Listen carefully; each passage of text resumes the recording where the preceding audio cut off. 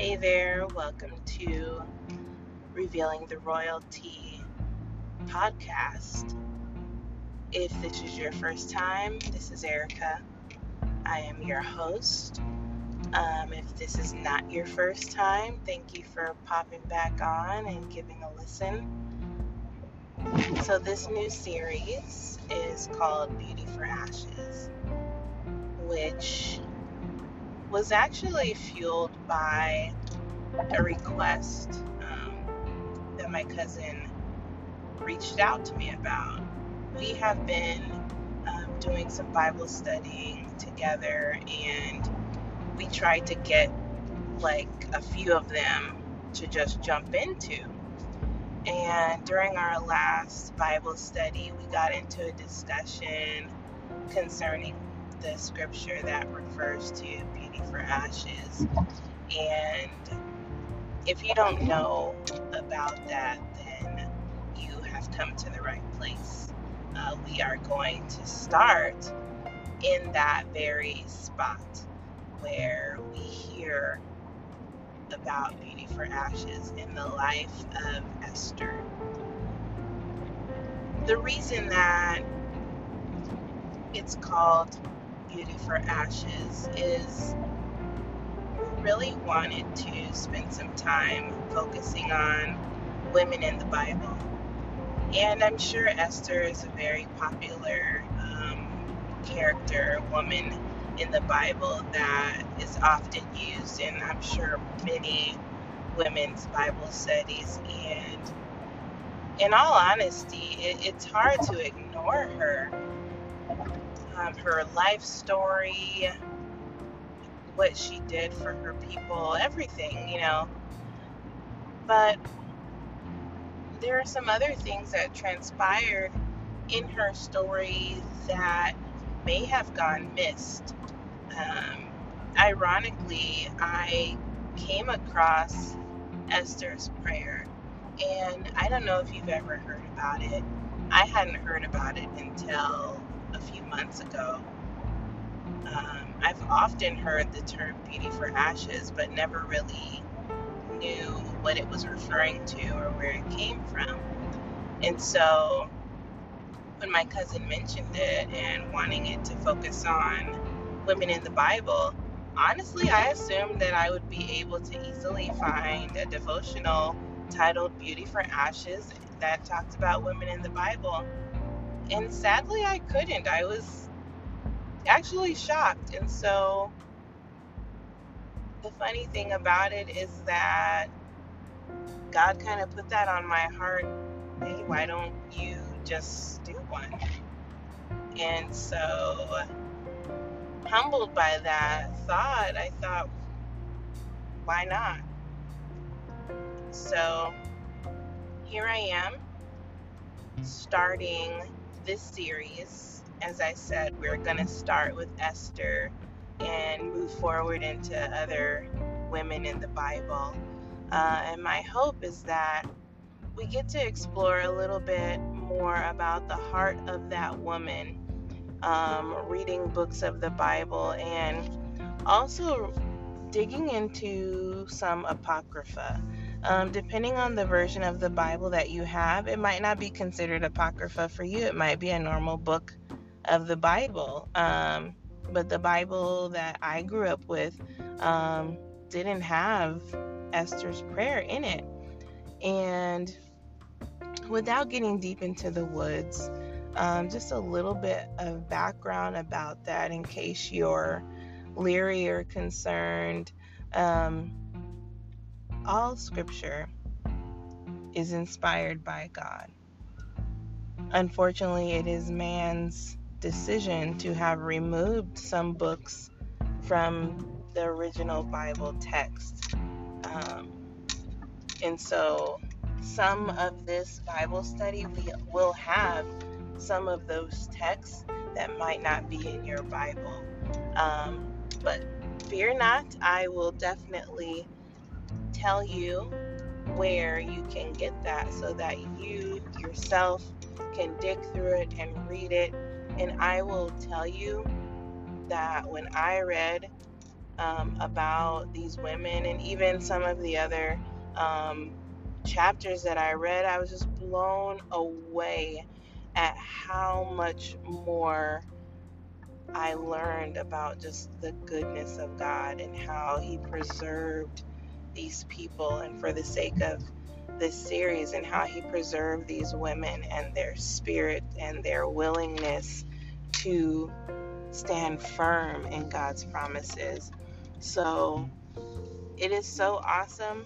I really hope that this journey is a blessing. I hope that you learn something and that you take something away from this, and maybe even start another one on your own, or invite friends to listen to it and spark even further interest and dig a little bit deeper into just the nature and character of God.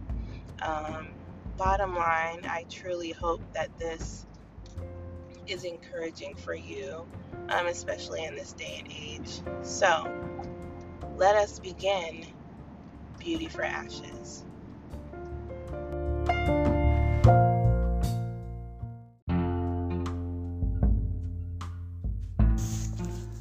Okay, so as I stated, we're going to talk about Esther.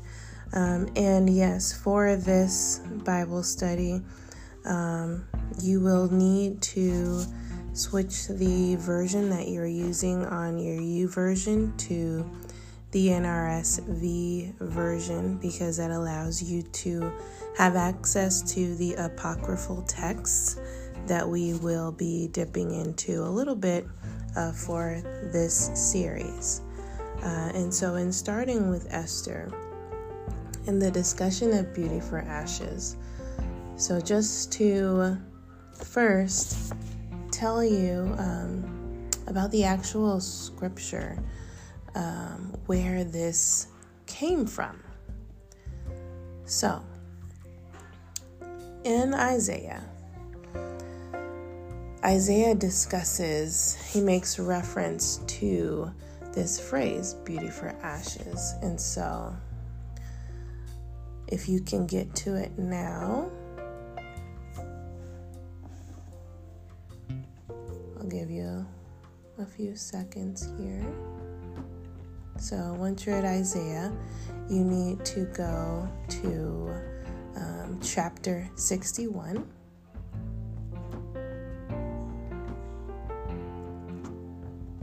And we're going to look at verse 3.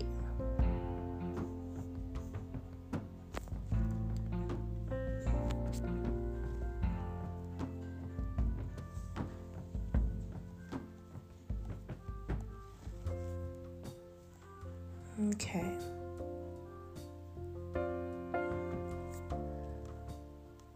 So in this, I won't give too much background, but I'll read it to you.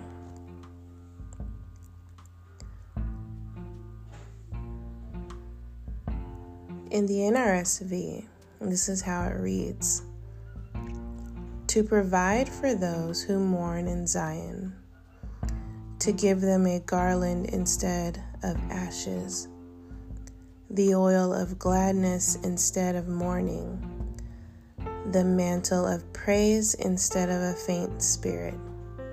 They will be called oaks of righteousness, the planting of the Lord, to display His glory. And so to deepen that a little bit, the New Living Translation actually shares a little bit more about what that word garland means. They call the garland a crown of beauty. So it reads, to all who mourn in Israel, He will give a crown of beauty for ashes, a joyous blessing instead of mourning, festive praise instead of despair. And so, if you are someone that gleans and clings to words, words have power. And so when you hear Esther's prayer, which I'm going to read that to you, you begin to understand not only how deeply she felt for her people, but how deeply she was reliant upon God. So now going to Esther, in the apocryphal portion of the text, it's going to be chapter 14. And we're going to start at verse 1, just so you can hear what she was doing upon hearing about the trouble, upon hearing about her people and what was happening. Okay, so I will read it the way that it reads in the U version. So here in the U version, it actually has it separated, and so your version, it will say additions to Esther 14. And then it starts at verse 29. Then Queen Esther, seized with deadly anxiety, fled to the Lord. She took off her splendid apparel and put on the garments of distress and mourning, and instead of costly perfumes, she covered her head with ashes and dung, and she utterly humbled her body. Every part she loved to adorn, she covered with her tangled hair. She prayed to the Lord God of Israel and said, "O my Lord, you only are our King. Help me, who am alone and have no helper but you.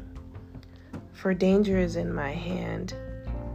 Ever since I was born, I have heard in the tribe of my family that you, O Lord, took Israel out of all the nations and our ancestors from among all their forebears for an everlasting inheritance, and that you did for them all that you promised. And now we have sinned before you, and you have handed us over to our enemies because we glorified their gods. You are righteous, O Lord, and now they are not satisfied that we are in bitter slavery, but they have covenanted with their idols to abolish what your mouth has ordained and to destroy your inheritance, to stop the mouths of those who praise you and to quench your altar and the glory of your house, to open the mouths of the nations for the praise of vain idols and to magnify forever a mortal king. O Lord, do not surrender your scepter to what has no being, and do not let them laugh at our downfall, but turn their plan against them and make an example of him who began this against us. Remember, O Lord, make yourself known in this time of affliction and give me courage. O King of the gods and Master of all dominion, put eloquent speech in my mouth before the lion, and turn his heart to hate the man who is fighting against us, so that there may be an end of him and those who agree with him. But save us by your hand, and help me, who am alone and have no helper but you.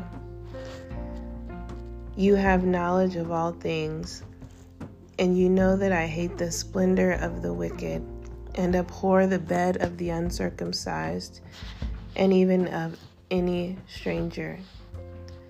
You know my necessity, that I abhor the sign of my proud position, which is upon my head on the days when I appear in public. I abhor it like a filthy rag,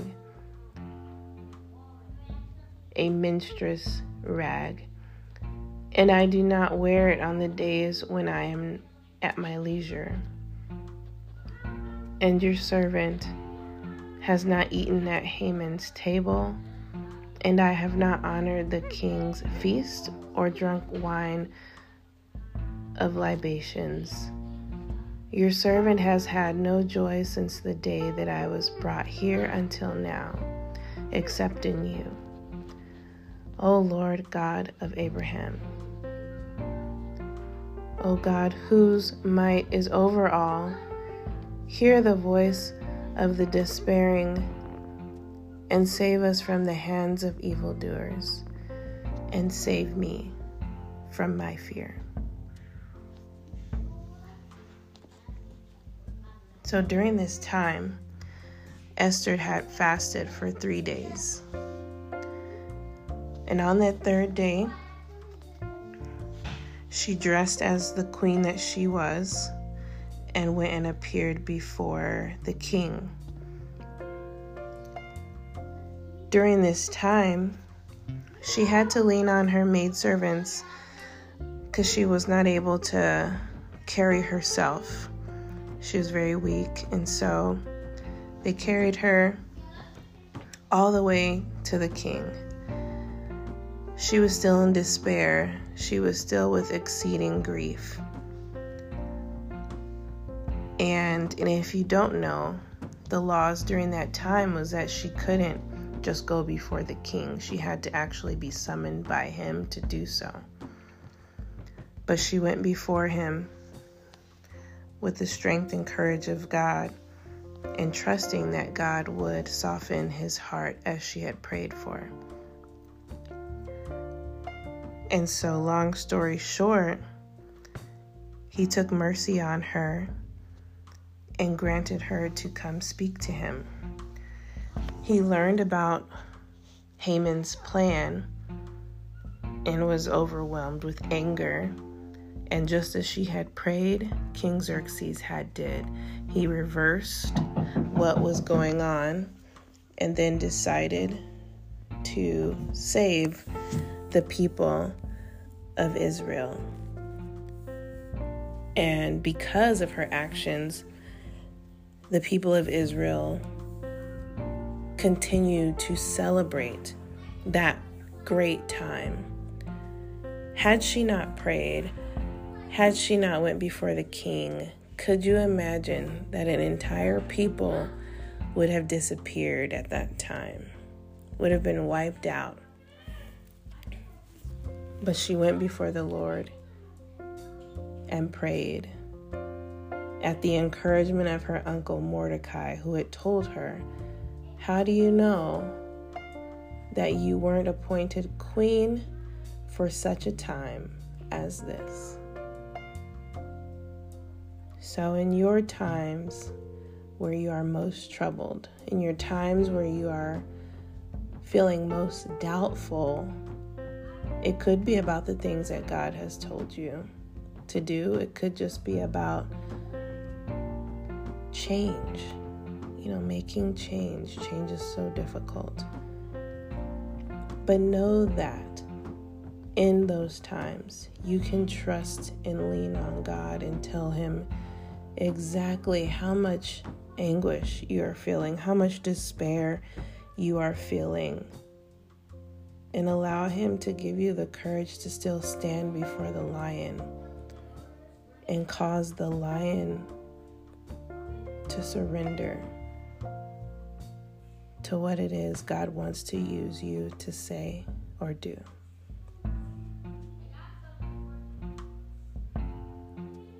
So how about right now, we pray. Heavenly Father, we thank you for your word. We thank you for allowing us to learn of your daughters in the Bible. And we thank you that you continue to help us learn and glean more from your word and from the character that your word displays about you and about these women that lean and trust in you. Lord, today we ask that you give us the courage to stand firm in your word, to stand firm in your promises, and to take those next steps that you are requiring of us, that you are leading us to do. We thank you and we praise you, for you are the only one true and living God, the almighty, matchless Father. We thank you for your love and your mercy and your grace. In Jesus' name we pray. Amen.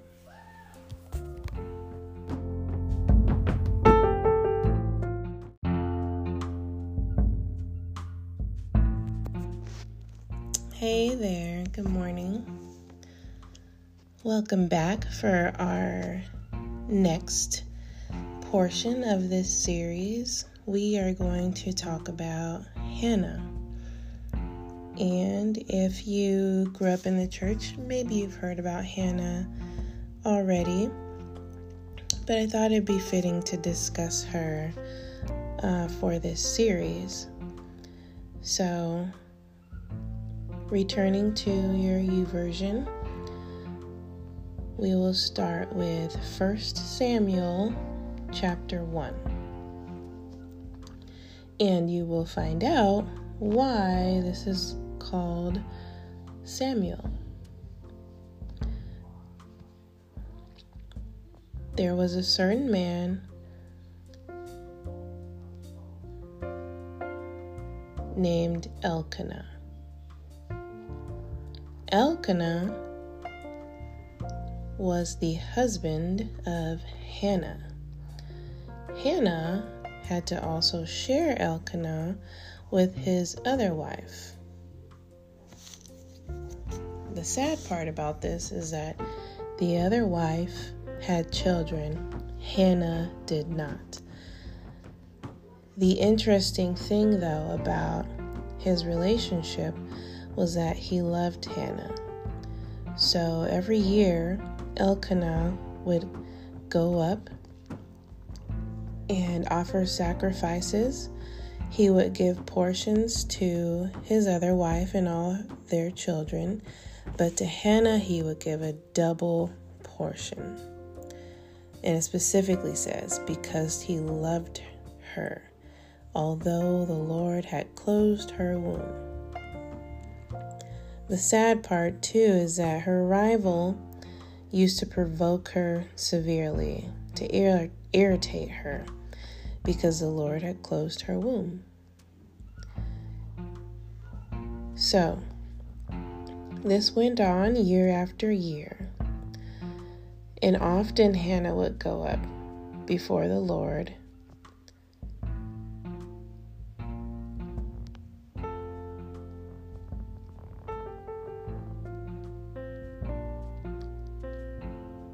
and then it seems she would even fast, because it said, so it went on year by year. As often as she went up to the house of the Lord, she used to provoke her. So this woman would constantly berate her, right?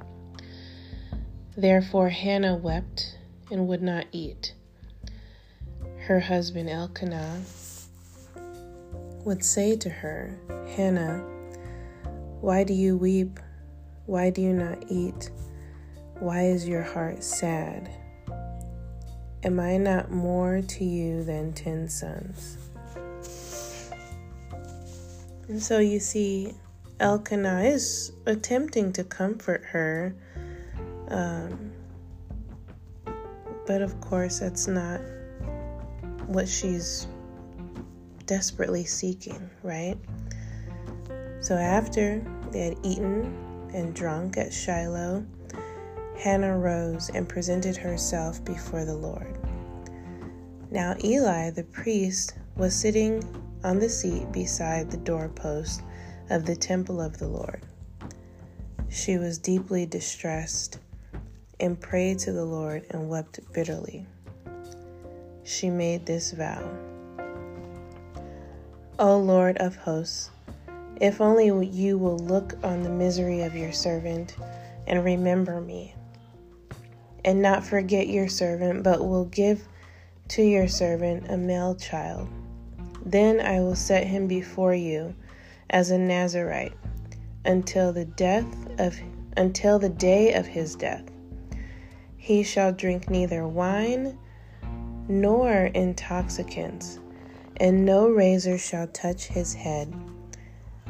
As she continued praying before the Lord, Eli observed her mouth. Hannah was praying silently. Only her lips moved, but her voice was not heard.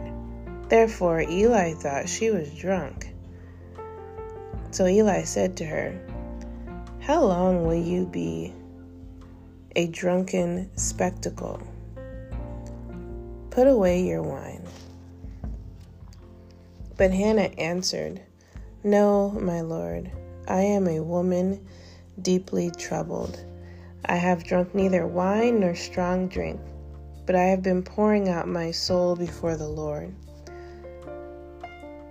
Do not regard your servant as a worthless woman, for I have been speaking out of my great anxiety and vexation all this time." Then Eli answered her, "Go in peace. The Lord God of Israel grant the petition you have made to him." And she said, "Let your servant find favor in your sight." Then the woman went to her quarters, ate and drank with her husband, and her countenance was no longer sad. They rose early in the morning and worshiped before the Lord. Then they went back to their house in Ramah. Elkanah knew his wife Hannah, and the Lord remembered her.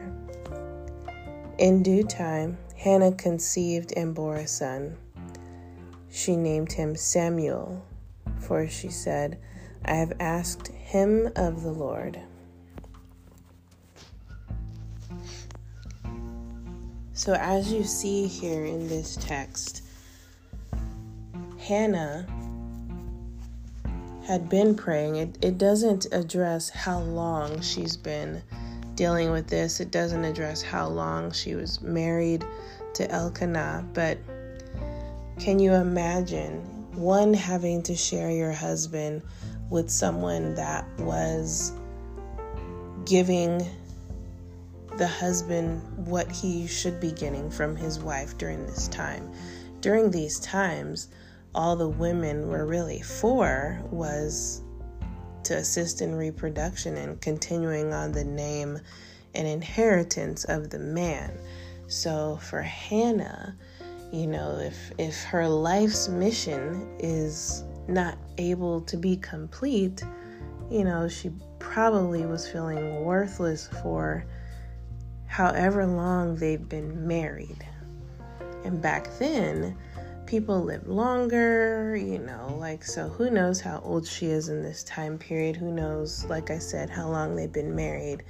And so on top of her already feeling down about herself, she has to deal with a woman that is also now putting her down for not producing children. So here we hear Hannah's anguish and despair. She's not eating, that's a lot. But she still makes her way and goes before the Lord and prays, and God honors her prayer. He hears her prayer. And the awesome thing is that we have Samuel, who is her son, whom she does give back. She takes Samuel right to Eli the priest, and Samuel stayed with him, had his relationship with God. Samuel was the prophet who went on to then go and anoint kings, and he did a lot for those beginning stages. And so here we are in these moments in time where you can now see and start to connect the dots. So we have Esther in the last episode, where you learn that she went before God to save all of the children of Israel, which you could imagine is probably millions of people at that time. And then moving forward, we have Hannah, whose legacy was part of the anointing of kings. And so, we're going to move forward in that, because that action leads to David, and David leads to Jesus. So who knows what one small act that we do here in our lives leads to the progression of further, more amazing blessings. So although I don't know your struggle, I don't know your calling or purpose in life, or the deepest desires of your heart, there is one who does. And that is our almighty, amazing Father. He knows exactly what's in your heart. He knows exactly what He's called you to do. He knows what your purpose is. He knows how fearfully and wonderfully made you are, despite whether you believe that or not. My challenge to you is that you truly lean on God. Desperately cry out to Him. Just because you prayed about it yesterday doesn't mean you can't pray about it today. Go before Him and share your heart with Him, because He is your help. Give Him your ashes and allow Him to take those ashes and turn them into your crown of beauty.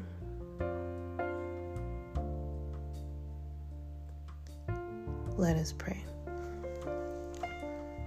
Heavenly Father, we live in a time where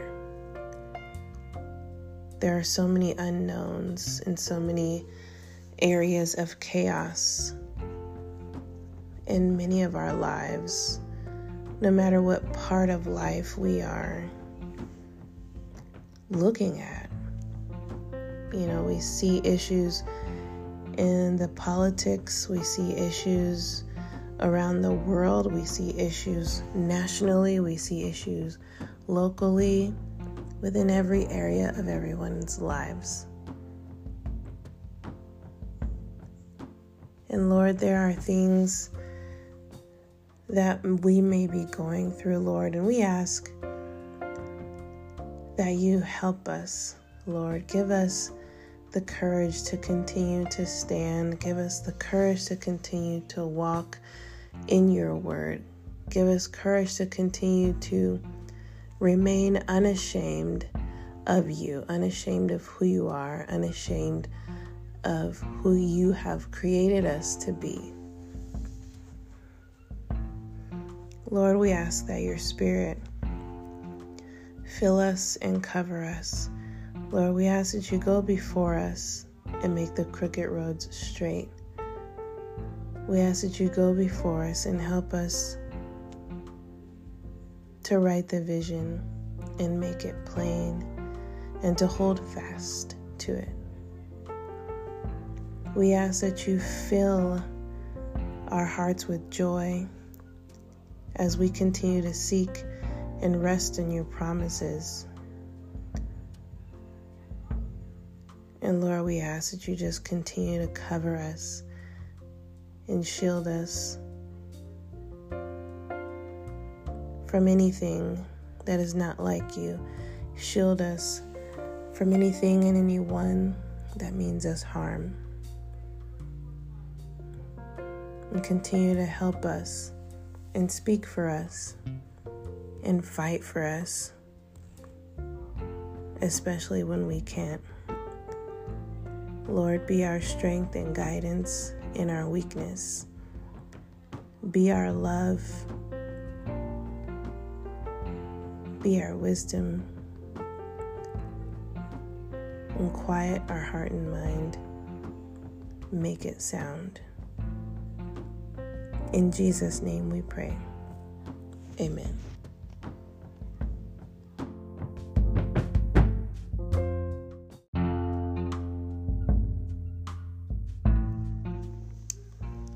Hello there, and welcome to the next segment in Beauty for Ashes. So today we are going to talk about Susanna. If you have not heard about Susanna, Susanna is mentioned in the Bible a couple of times. And the best way to read specifically about the portion that we're going to speak on as far as Susanna is going to be in the YouVersion app. So if this is your first segment, so in the YouVersion app, you have the ability to change the Bible version. So you're going to change it to NRSV. Some of them say NRSV, some of them say NRSV-CI. So those are the ones you're going to choose, NRSV or NRSV-CI. So Susanna is mentioned in the book of Luke as one of the women that are around Jesus, and she's also mentioned in the book of Daniel. But here today we are going to be reading straight from Susanna 13. So you'll have to scroll down a little bit and look for the book titled Susanna. So just to give you a little bit of background and summarize the first few verses. So Susanna was married to Jehoiakim. Jehoiakim was a very rich man. He had a house and an adjoining garden in which local friends would come and visit him and hang out in that garden. So Susanna, she was a righteous woman. Her parents, her father being named Hilkiah, along with her mother, trained her in the laws of Moses. And that is what she was known for. She was known for having a righteous character and being very beautiful. So, during this specific time in Susanna's life, that year, 2 elders from the people were appointed as judges. Concerning them, the Lord had said, "Wickedness came forth from Babylon, from elders who were judges, who were supposed to govern the people. These men were frequently at Jehoiakim's house, and all who had a case to be tried came to them there. When the people left at noon, Susanna would go into her husband's garden to walk. Every day, the 2 elders used to see her, going in and walking about, and they began to lust for her. They suppressed their consciences and turned away their eyes from looking to heaven or remembering their duty to administer justice. Both were overwhelmed with passion for her, but they did not tell each other of their distress, for they were ashamed. Day after day, they watched eagerly to see her. One day they said to each other, "Let's go home, for it's time for lunch." So they both left and parted ways. But turning back, they met again. And when each of them pressed the other for the reason that they returned, they both confessed their lust. They then together arranged for a time when they could find her alone. So there was an opportune time that came when she went into the garden, specifically to bathe. She had sent her 2 maids away to close the garden doors so that no one could come in. However, neither the maids nor her saw the two elders hiding in the garden. So she sent the two maids to go get olive oil and ointments so that she could bathe. While they had to do that, they had to exit the side doors of the garden to go out and get what she asked for. While they were out doing so, these two elders that were hidden said to each other, "Look, the garden doors are shut and no one can see us."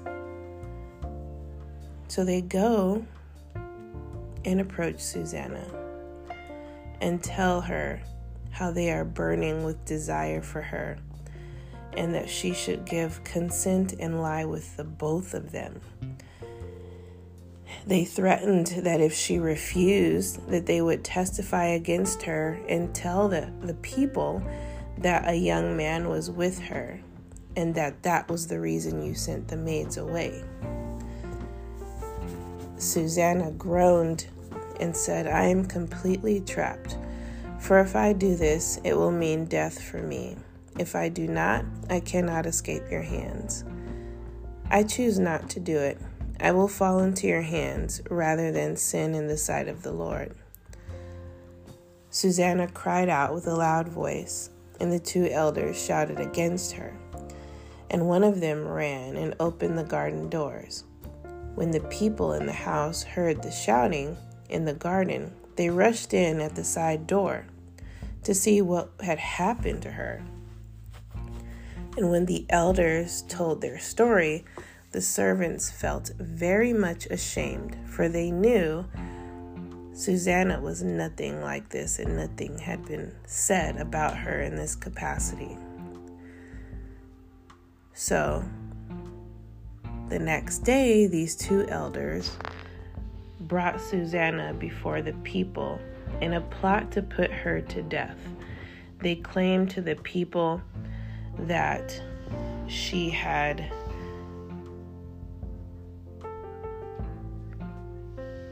sent her maids away specifically to be with a young man, and that they caught her and they weren't able to catch the man because he was too strong.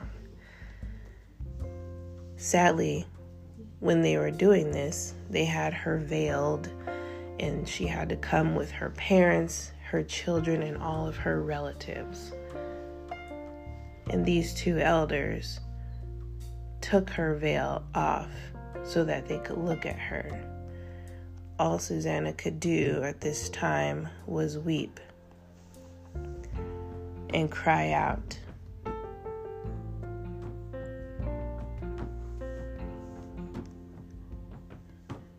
Upon hearing their testimony, all the people agreed with these two elders and condemned her to death. At that point, Susanna cried out in a loud voice, saying, "O eternal God, you know what is secret and are aware of all things before they come to be. You know that these men have given false evidence against me, and now I am to die. Though I have done none of the wicked things that they have charged against me." The Lord heard her cry and stirred up the Holy Spirit within Daniel and led him to fight for her. And Daniel declared that he will take no part in shedding Susanna's blood. So the people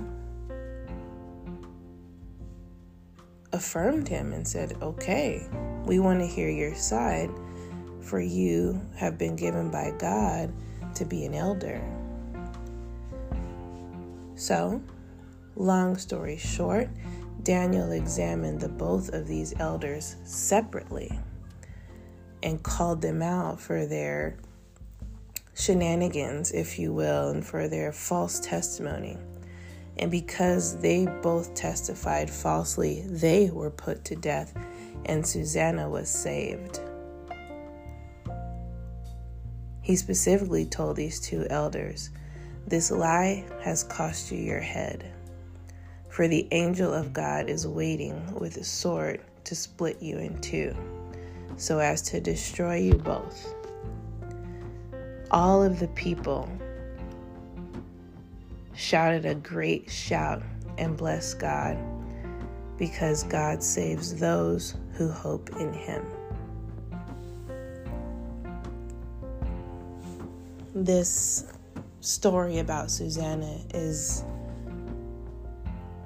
overwhelmingly applicable to many of the things that we travail against in our day-to-day.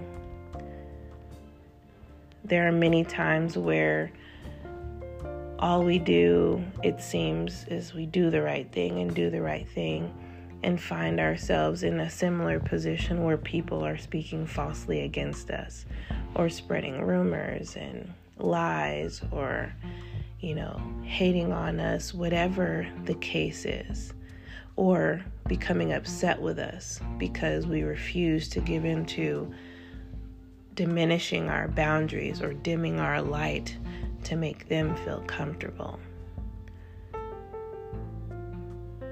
And so take a note from Hannah and from Esther and now from Susanna, who all three women were at the brink of unending turmoil. Esther was at the brink of losing her entire people. Hannah was at the hands of her maybe sister wife, I guess, if that's what you want to call her, year after year after year, constantly berated to a point of emotional turmoil.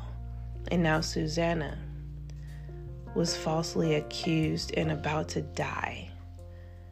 All of them, to the very last nth degree, depended on God. And God stepped in and saved them, or granted their requests to live and to prosper, to have a son.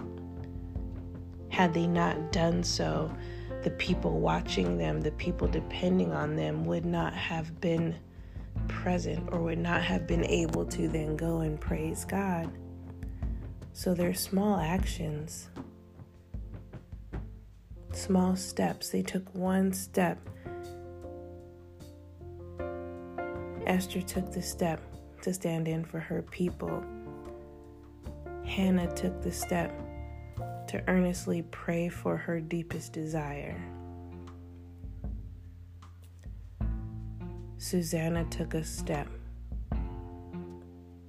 to save her life amongst the people. She publicly cried out. And sometimes you may find yourself in a situation where you feel like all eyes are on you. And at the same time, you feel like you're also alone. And only God can save you. And it is in that time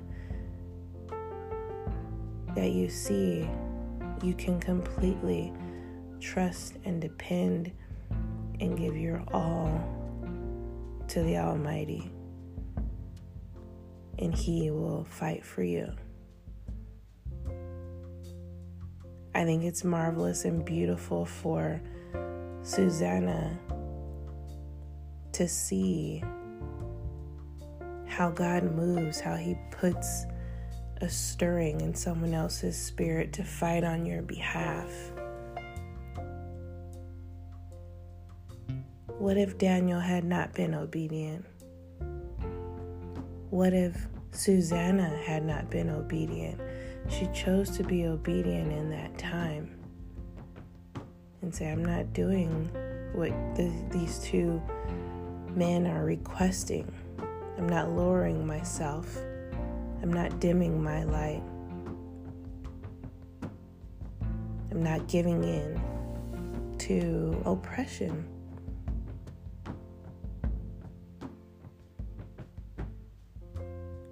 So this rings clear yet again to stand firm in what God has said, to stand firm in His promises for your life, and to truly lean and trust and depend on Him. And He will take your ashes. He will take your trial, your trauma, your pain, and turn that into a crown of beauty.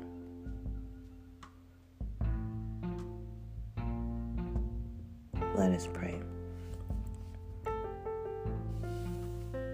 Lord, we thank you for your steadfastness and your awesomeness. We thank you that you are our shield and our refuge. We thank you that you are our strong tower. We thank you that we are learning that as long as we remain anchored in you and leaning on you and just trusting in you and all that you've said, that you will be there for us. You will stand there with us, and you will not ever, ever leave us nor forsake us. Your word says that you hear your children.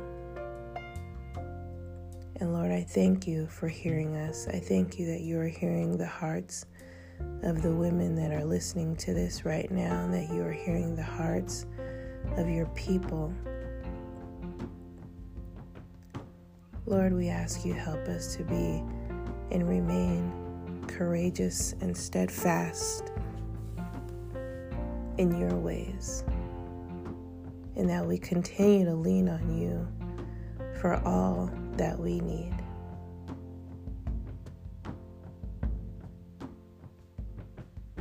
For you alone are our provider. In Jesus' name we pray. Amen.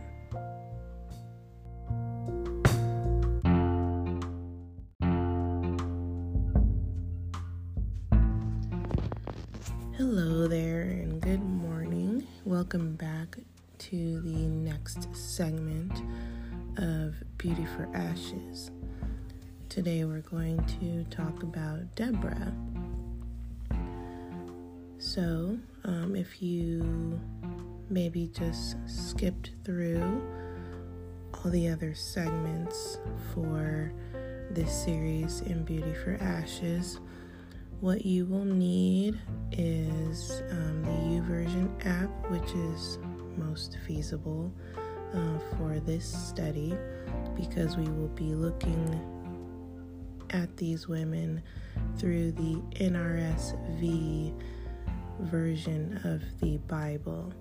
And the reason for that, just in case you possibly just clicked on it because maybe you want to learn about a specific woman,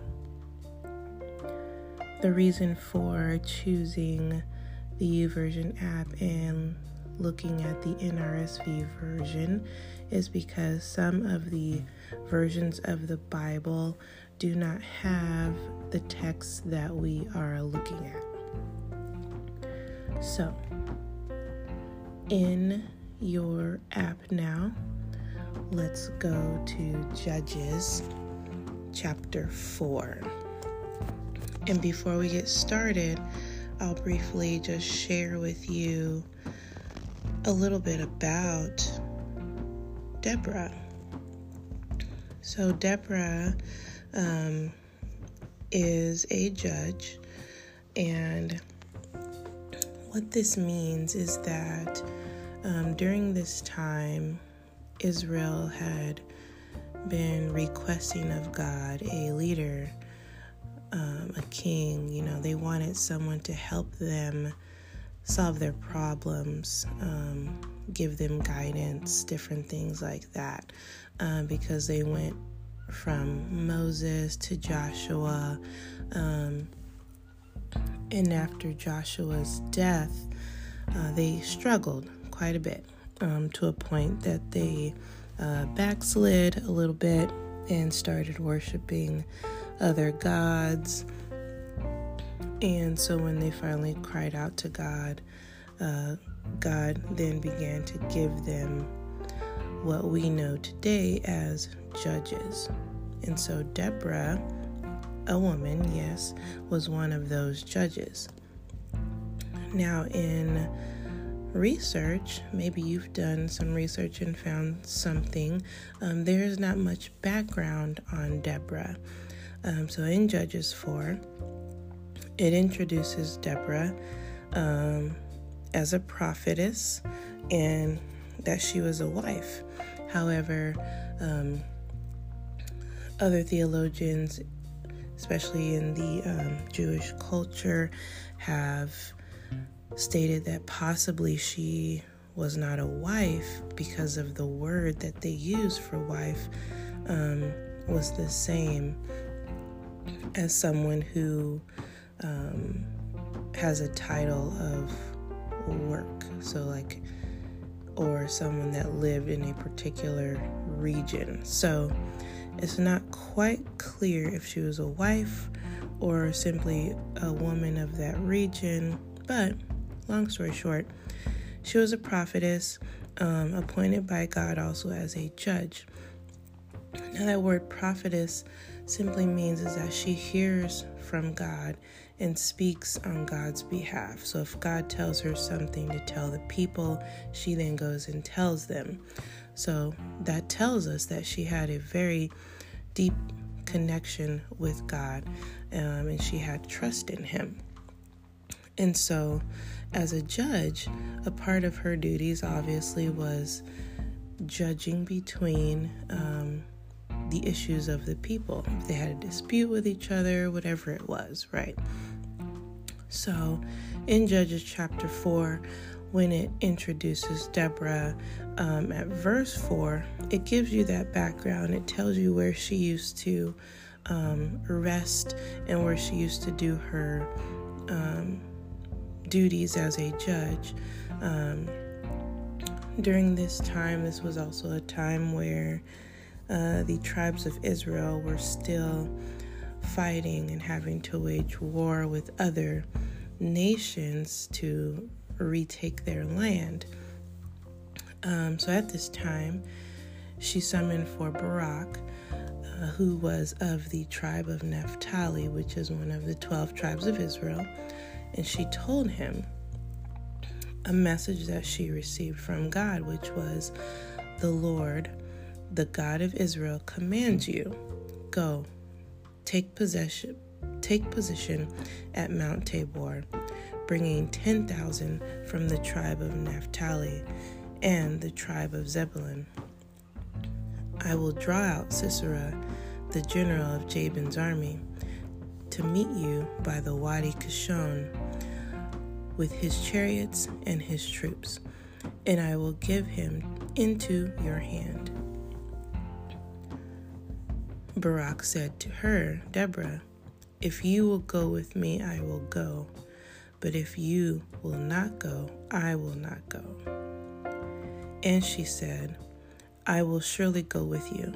Nevertheless, the road on which you are going will not lead to your glory, for the Lord will sell Sisera into the hand of a woman." Then Deborah got up and went with Barak to Kadesh. So, what we find interesting here is that Barak invites her to come with him. And even more so says, if you won't go, I'm not going. So this tells you and I that there's a lot more to Deborah than we know about, and also than what we could find. For him to ask her this and to request of this means that her being a warrior was already known amongst the people. Her being someone that fought like that was already there. So can you imagine, like, okay, maybe in those times she was a woman, like, I highly doubt she was wearing a dress then, but who knows, maybe she was. But for her to be in that type of magnitude So not only was she a prophetess, but she was a warrior and a judge. And how awesome is that here we have our first recognized woman in this position to be honored by man. And then later in Judges, you hear that she was honored and appreciated by the people when they won. They took over Sisera. The people praised them and praised God for their victory, and they sang songs about them. Deborah also had written her own song of praise and song of her own journey. So this is a very interesting text. I encourage you to read through it, at least to the end, and into Judges 5, where you actually see her words as far as what she felt when she went out there. The awesome thing here is that it reminds you of some of the Psalms of David. And so I encourage you to finish reading Judges 4 and look through Judges 5 to see, how she discusses how the Lord went before them and enabled them to have their victory. So, again, we have discussed Esther, who was a queen, and then we discussed Hannah, who was barren, and then we discussed Susanna, who is hardly mentioned in the regular Bible, meaning the King James, New King James, NIV. However, she's mentioned in the NRSV to have her own chapter. And now we have Deborah. And so I truly, truly encourage you to really reflect on these women that we've covered so far. Ask yourself, who do you identify with? And again, if you've skipped through and simply clicked on this one, I encourage you to go back and listen or read for yourself about these women so far, because as we progress, we'll discuss more women. But I really just think that it is amazing how Deborah in this passage seems fearless. It makes really no mention of her doubting herself or hesitating to go with Barak or hesitating to be the one fighting, or even hesitating upon knowing that it is by her hand that Sisera would fall. Right? So thinking upon these things, reflecting upon these things, having that fearless boldness in your relationship with God is amazing and helpful, and really, really knowing that you can trust God to the fullest and know that He will give you all that He has promised. And so in thinking of that and reflecting on Deborah's fearlessness and willingness to go,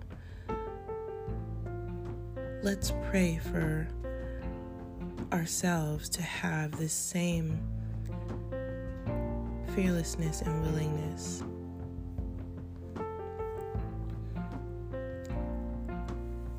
Heavenly Father, we thank you for shedding light through your word and for connecting us with you through your word.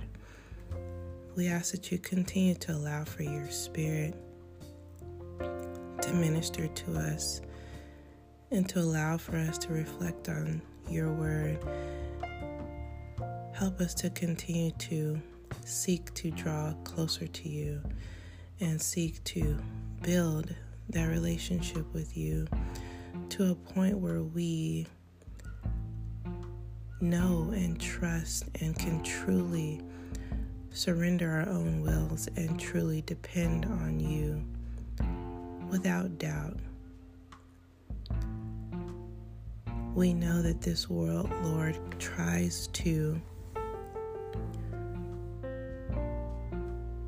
inhibit us from putting our full faith and trust in you. It tries to have us take our eyes off you and focus on our problems or the world's issues. But Lord, we ask that you continue to allow for your love and your spirit and your peace of mind fill us and remind us that we can fully trust in you. Help us to continue to see that you are matchless and that you are all-powerful, all-knowing, ever-present, not only in general but in our lives. Help us to see and know and feel that you are fully concerned with every detail of our lives and that you only want the best for us, your daughters. So, Lord, we ask that you continue to help us really, truly seek to remain willing, seek to remain fully surrendered to you and trusting of you and your will. Lord, we are so thankful for your amazingness. Your awesomeness, Lord, is astounding. Help us to continue to honor you with our lives and with our character, Lord. We thank you and we praise you. In Jesus' name, amen.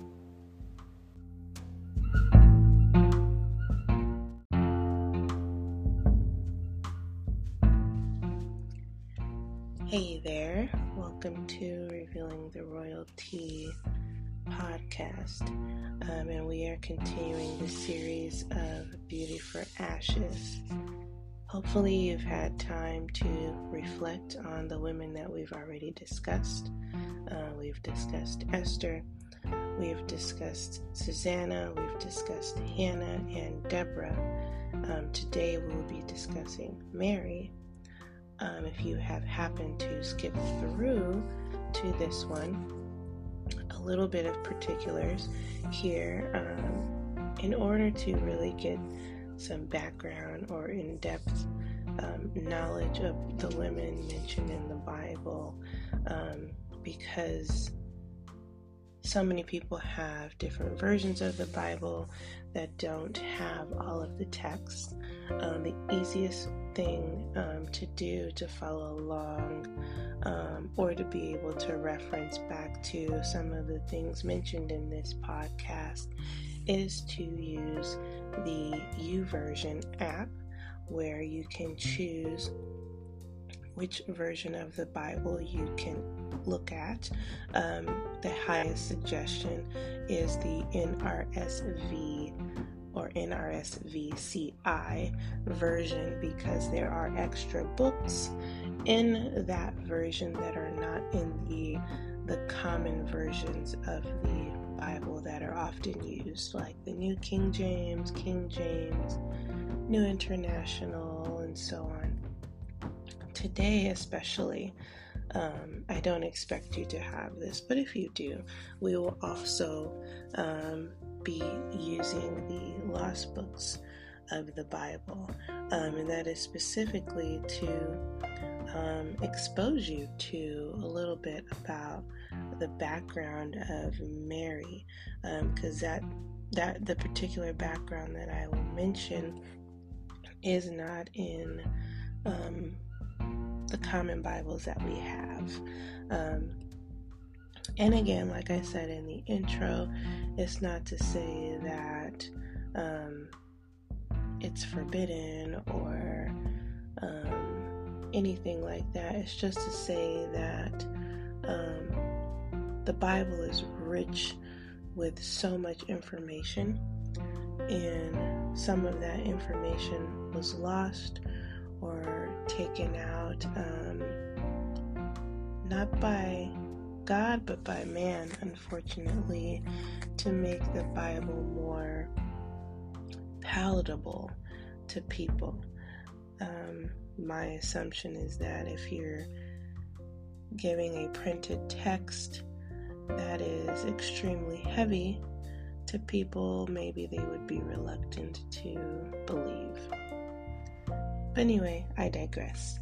I will try to keep it brief, and I will try not to go too deep into the woods, but if you are able to get your hands on the lost books of the Bible, I highly suggest it. You can get it on Amazon, probably any local bookstore, but you will read about the character of so many more people that are mentioned in the Bible and be so in awe, that one, they were able to take time to share, and reflect on their own walk with Christ, but just to really read, like, wow, they were really, like this. Very awe-inspiring. But moving forward, let's discuss Mary, the mother of Jesus. Not to be confused with all the other Marys that are mentioned throughout the text, but we will discuss Mary, the mother of Jesus. Of course, maybe the common background of Mary is that she was a virgin upon the conception of Jesus, and that is a topic that is heavily disputed, and we're not going to dispute that here today, but it is heavily disputed. Many people are still like, well, how is that? And really, at the end of the day, whether it's a choice of belief. You believe that it happened or you don't. So, moving forward, Mary, the mother of Jesus, we're going to dive a little bit into some background here because there's a lot of Old Testament mentionings of the birth of Christ. And in order for that to happen, they would have to be discussing Mary. But let's start in Genesis chapter 3. During this time,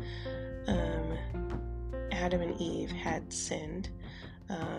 They basically did not listen to a specific instruction that God had given them, not to eat of the tree of the knowledge of good and evil. And they did that. They hid because they didn't want God to see their nakedness,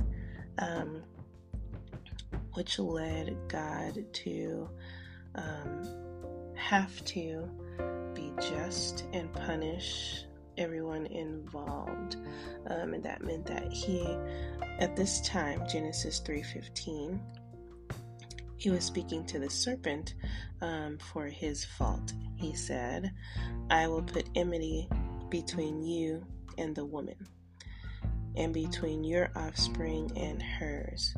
He will strike your head, and you will strike his heel."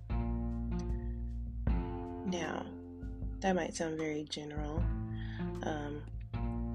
but all throughout the Bible, you will see this same passage referenced by many prophets, and they line that up with the birth of Christ. And in highlighting one of the prophets in particular, Isaiah, in chapter 7, verse 14, during this chapter and the chapter before it, King Ahaz was in distress because he had word that he was going to be attacked and he needed reassurance. And during this time, prior to the birth of Christ, and even after a little bit, the people wanted physical signs from God that what they were hearing was right. It was kind of that belief that I'll believe it when I see it type of thing. So they will always request signs from the prophets when they were speaking to them.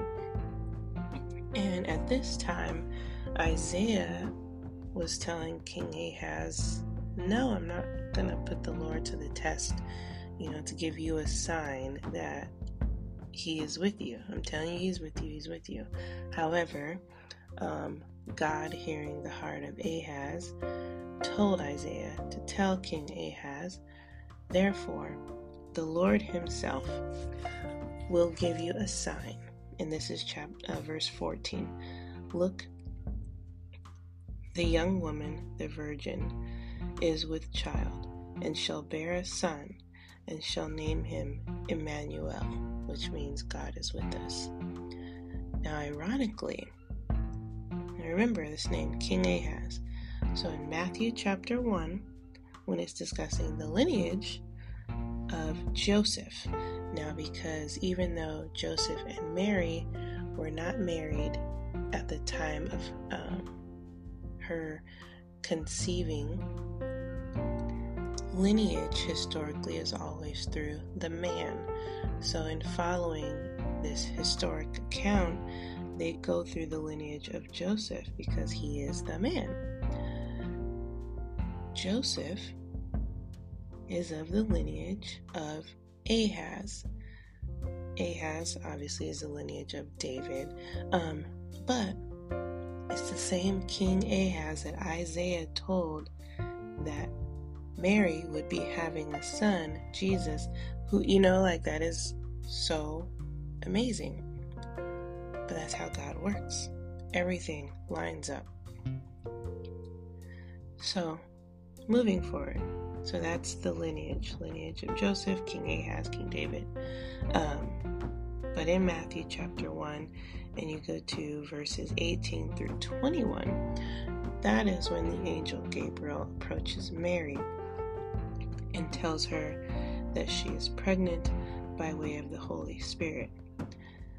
Mary then tells Joseph, who, of course, he's still a man of God. He doesn't get all upset and kick her out and put her on display. He just decides, I'm just going to dismiss her quietly. Nobody will know.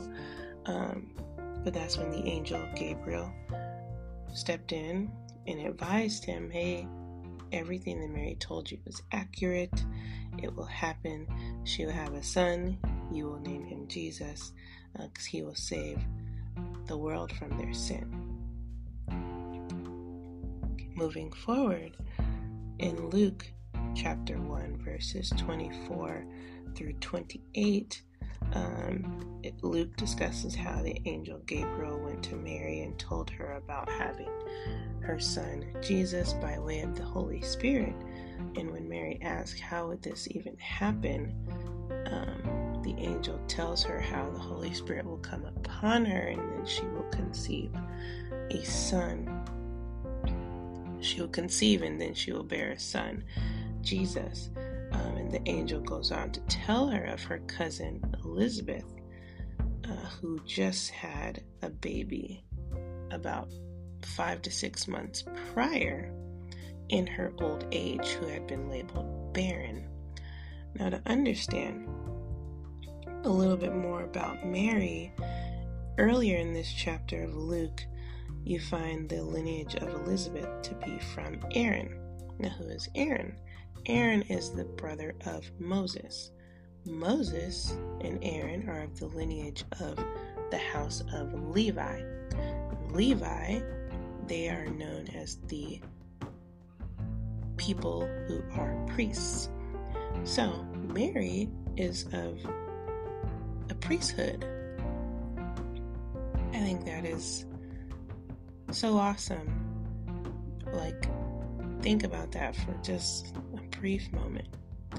So you have her husband, well, soon to be husband, who is of the house of David, a ruler, right? And then you have her, the mother, who is a house of priesthood, serving, knowing, communing with God 24/7. That's their life. So, in order to get a little bit more background of Mary, now this is from the lost books of the Bible now. There's actually a chapter titled Mary. It tells you about her life. So Mary, we know that she is a young woman, a virgin, right? But we don't know anything about Mary. So Mary's father was actually a priest. And in his priesthood, he was picked on because he didn't have any children. His wife Anna was barren. He got so frustrated to a point he would begin to pray and pray and pray and pray and ask God, like, I'm your servant. Why don't I have children? I don't understand why I don't have any children. Anna, as well as a woman during this time, their purpose was very specific, that they had children. That is how they maintained their household, their lineage, their name, and to not be able to do that, that was very crushing. So Anna, even herself, was praying. So you have both of these people, Mary's parents, praying for a child. So in Mary chapter 3, it discusses how an angel appeared to Anna, saying, "Fear not, neither think that what you see is a spirit. For I am that angel who hath offered up your prayers and alms before God. I am here to inform you that a daughter will be born unto you, who shall be called Mary, and shall be blessed above all women. She shall be, immediately upon her birth, full of the grace of the Lord." And the angel gave her further instructions that she would return her back to God in 3 years after her birth, and she will remain in the temple. And during that time, she will also be there fasting and praying. She will abstain from unclean things, and she will never know any man. She will be kept from pollution and defilement and maintain her virginity. But in her virginity she will bear a son who will be the Savior of the world. I found it incredible that the angel told Anna all of this prior to conception.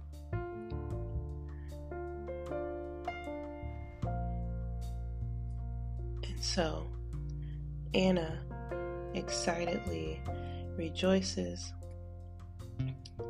gives thanks, and she has her daughter Mary. And moving forward, they did, in chapter 4, they did do so as instructed by the angel. When she was 3, they took her to the temple and left her there. And in chapter 5 of the same book, Mary, it goes on to tell you about Mary, about her character. As she grew, she also grew in her devotion to God. She began to see herself as forsaken by her parents, but taken care of by God. It discusses how she conversed with God and the angels regularly, and that maintained her from falling into temptation, into doing evil things. And when she hit 14, that's when her life changed a little bit. And so during that time, because she had come of age, she had to return home, because that is the custom of the country. And that returning home was because she was meant to be married. She continued to maintain her own vow of virginity, and she was resolved in that to never break that. The priest, of course, saw this as difficult, but still she was returned home to her parents. So during that time, she still continued to reflect and just be in constant communion with God, because now things were more difficult for her. So that's when, now in chapter 6, that's when Joseph came into the scene, and the parents decided, okay, like, we will have them meet and go from there. So during this time still, there were signs given, like if this is the right choice or not.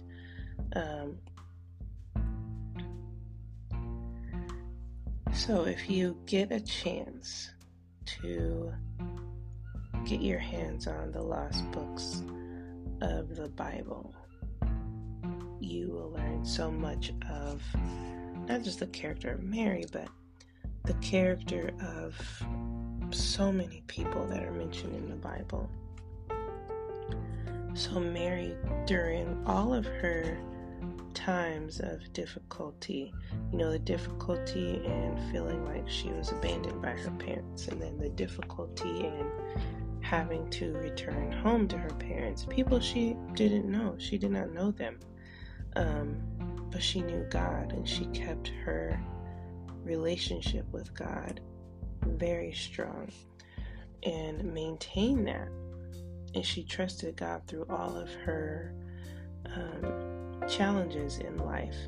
If you think about it, it is challenging to accept, abandonment and not be able to request answers from the people that abandoned you. It is challenging to be returned to those people as a teenager. She's 14. And to have the expectation that not only is she returning home to people she didn't know, but that she had to get married, because that was the tradition of her people. So not only that, and then during that time, an angel approaches her and says that she's going to have a child, all the midst while she is only engaged to a man. So that is a lot of challenges all at once. But she still continued to trust in God and focus on God and just say, okay, God, if that's what you're doing, to me, I accept it. But can you imagine this young woman, extremely, extremely young woman, to carry that weight and be okay with it? And she struggled. She did. She struggled. All throughout this text, it talks about how she just would feel that weight, but then would turn to God. And the interesting thing about Mary is that upon learning of her life and what that would be like, back in Luke chapter 1, after she was told that this is what was going to happen, Luke chapter 1 verse 39, it shows how she went to her cousin Elizabeth. She went and visited with her not only just to confirm that she actually had a baby, but for support and encouragement. Like, how do I do this? I think the important lesson there is to realize that even though Mary was, she lived a life very much just her and God, isolated, not necessarily isolated from everyone. There were people around her in the temple, but isolated within her own self. She didn't have anyone that was her like family connected to. Even in that, we're not meant to do any of this by ourselves. We're not meant to fulfill our callings completely by ourselves. Our purpose is one, it's not just for us, it's for God's people. But we're not meant to carry out our purpose and to grow into our purpose and to live out our purpose by ourselves. We're not designed that way. And I think this is evident in her life, that when she felt like she didn't have anyone to lean on, she leaned on God. But when she needed even more support from someone that has walked the walk that she is about to walk in wisdom, she went to that person.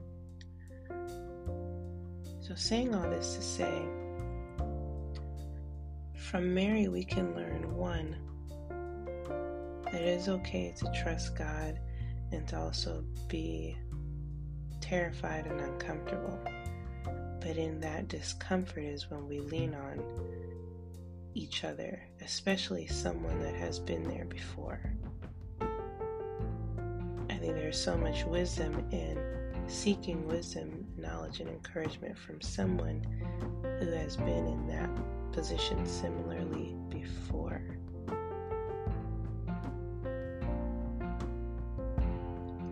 So if you are in a position where you have felt alone or set apart for an extended amount of time, you're approaching a time where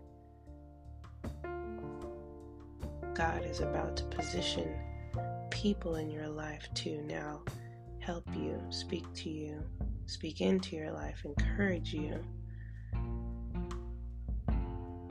to start pouring back into you what you feel you may have been pouring out or missing. And it is okay to request that. It is okay to say, Lord, I trust you. I need support. I need someone to pour into me more of what I am pouring out, or more of what I'm lacking, or what I feel like I'm lacking. God knows, but He wants you to know that you need that. You can't do it by yourself. You weren't meant to do it by yourself. And so let us pray now for each other and for you to be ready to receive the person that God may put in your life to help usher you along. So Lord, we thank you for your amazingness. We thank you for just how you orchestrate every minute detail of all of our lives. And we thank you that everything falls in line and everything comes together for our good. And despite what it may look like, despite what it may feel like, we thank you that we can just trust you and depend on you and lean on you. And Lord, we thank you for igniting our purpose We thank you for revealing our purpose to us. And we ask that you continue to lead us and guide us and continue to help us to trust and lean on you with every step. And we ask that you also send women into our lives to come alongside us for whatever purpose you may have them serve, whether it be just a supporting ear, shoulder to lean on, or someone to really walk through it with us. Because we are not meant to do this alone. So Lord, we thank you and we praise you and we honor you. In Jesus' name.